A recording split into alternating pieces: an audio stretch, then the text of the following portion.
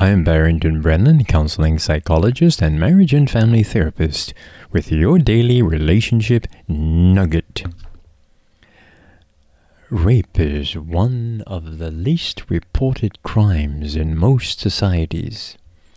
It is believed that less than 5% of rape cases are reported. Only less than 5%, sometimes in some cases 1%. For those cases that are reported, a small percentage of the rapists, only a small percentage, are convicted. My research reveals that in the United States, only 6 out of 1,000 reported rape cases are the rapists incarcerated. I am not sure what are the statistics in the Caribbean.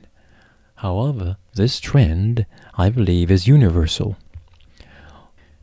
On my website, where there are over 1,000 articles I have written on social relationships and personal development, the website is www.soencouragement.org.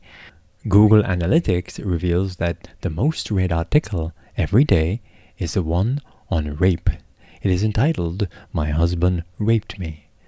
Digging deeper into where the readers of this article are coming from, I noticed that they are mostly from a state in India that has the highest incidence of rape in that country and one of the highest in the world. Maharashtra. I believe I'm pronouncing that right.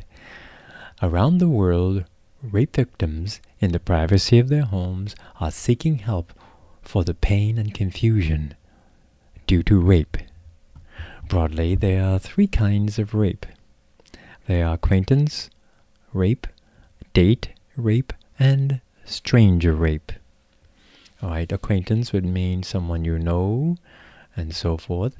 And then like a boyfriend, girlfriend, husband, wife, friend, whatever. And a date would be someone you're dating while on a date. And then there is stranger rape, someone you do not know. Unfortunately, acquaintance and date rape are the least reported. Acquaintance rape is committed by someone you know, or associated with, or related to. Equally as painful is date rape. Date rape occurs when a person is raped by someone he or she is romantically involved with or on a date. Sometimes. My further study reveals 4 more descriptions of rape. I will present them with direct quotes from an article on rape by Cameron Ketcher and Jessica Fleming from the University of Arkansas. Alright, listen. 1. There is anger rape. This type of rape expresses hatred towards the victim of rage. This type of rapist wants the person to feel and understand his anger towards them, even though they may not have been the one to provide or provoke rage. They need to take it out on someone and make them suffer as he has for past wrongs and rejections. End of quote.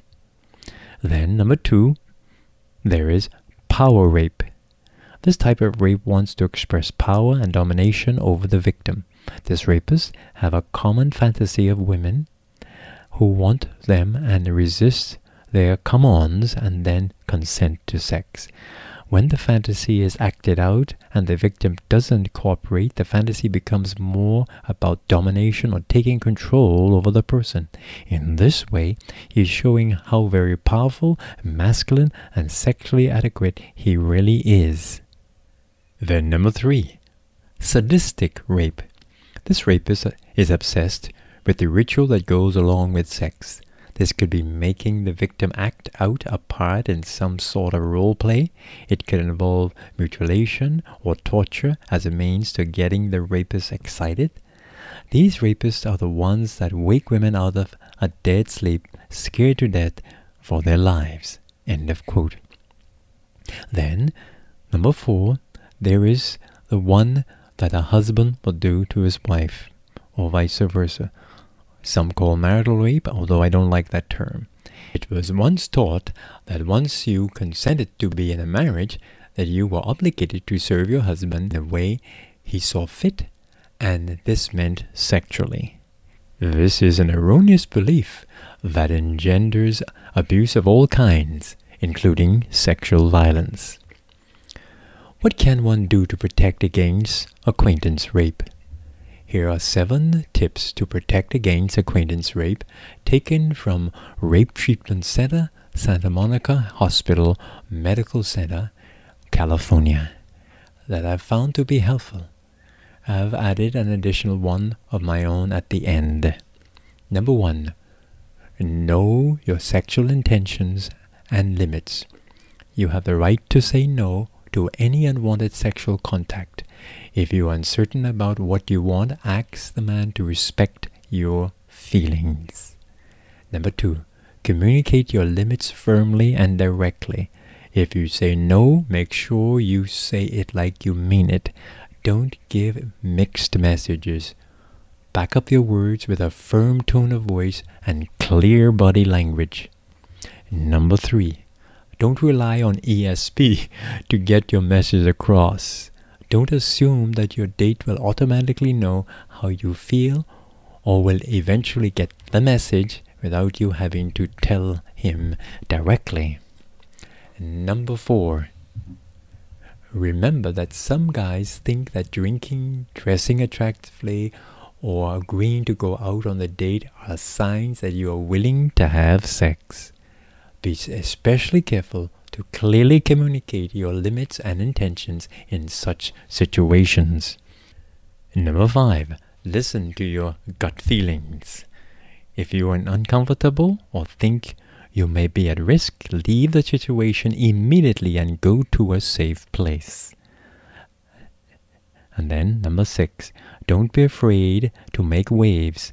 If you feel threatened, and if you are being pressured into sexual activity, don't hesitate to state your feelings and get out of the situation. Better to live through a few minutes of social awkwardness or embarrassment than to face the trauma of sexual assault. Number 7, attend large parties with friends you can trust. Agree that you will look out for one another. Try to leave the party with a group instead of leaving alone with someone you don't know very well. And then number 8. Here is my addition now. Avoid being in a secret or secluded place alone with your acquaintance. Repeat that. Avoid being in secret or secluded places alone with your acquaintance. This may include and not limited to a hotel room, alone at home, a long drive to nowhere, a late night walk on a lonely beach. I hope these tips helped you, and I would like for you, if you're enjoying this program, to let me know. Send me a text via WhatsApp at 1-242-477-4002 or visit my website www.soencouragement.org. I am Barrington Brennan, and this has been your Daily Relationship Nugget, and I'm here trying to keep a smile on your heart.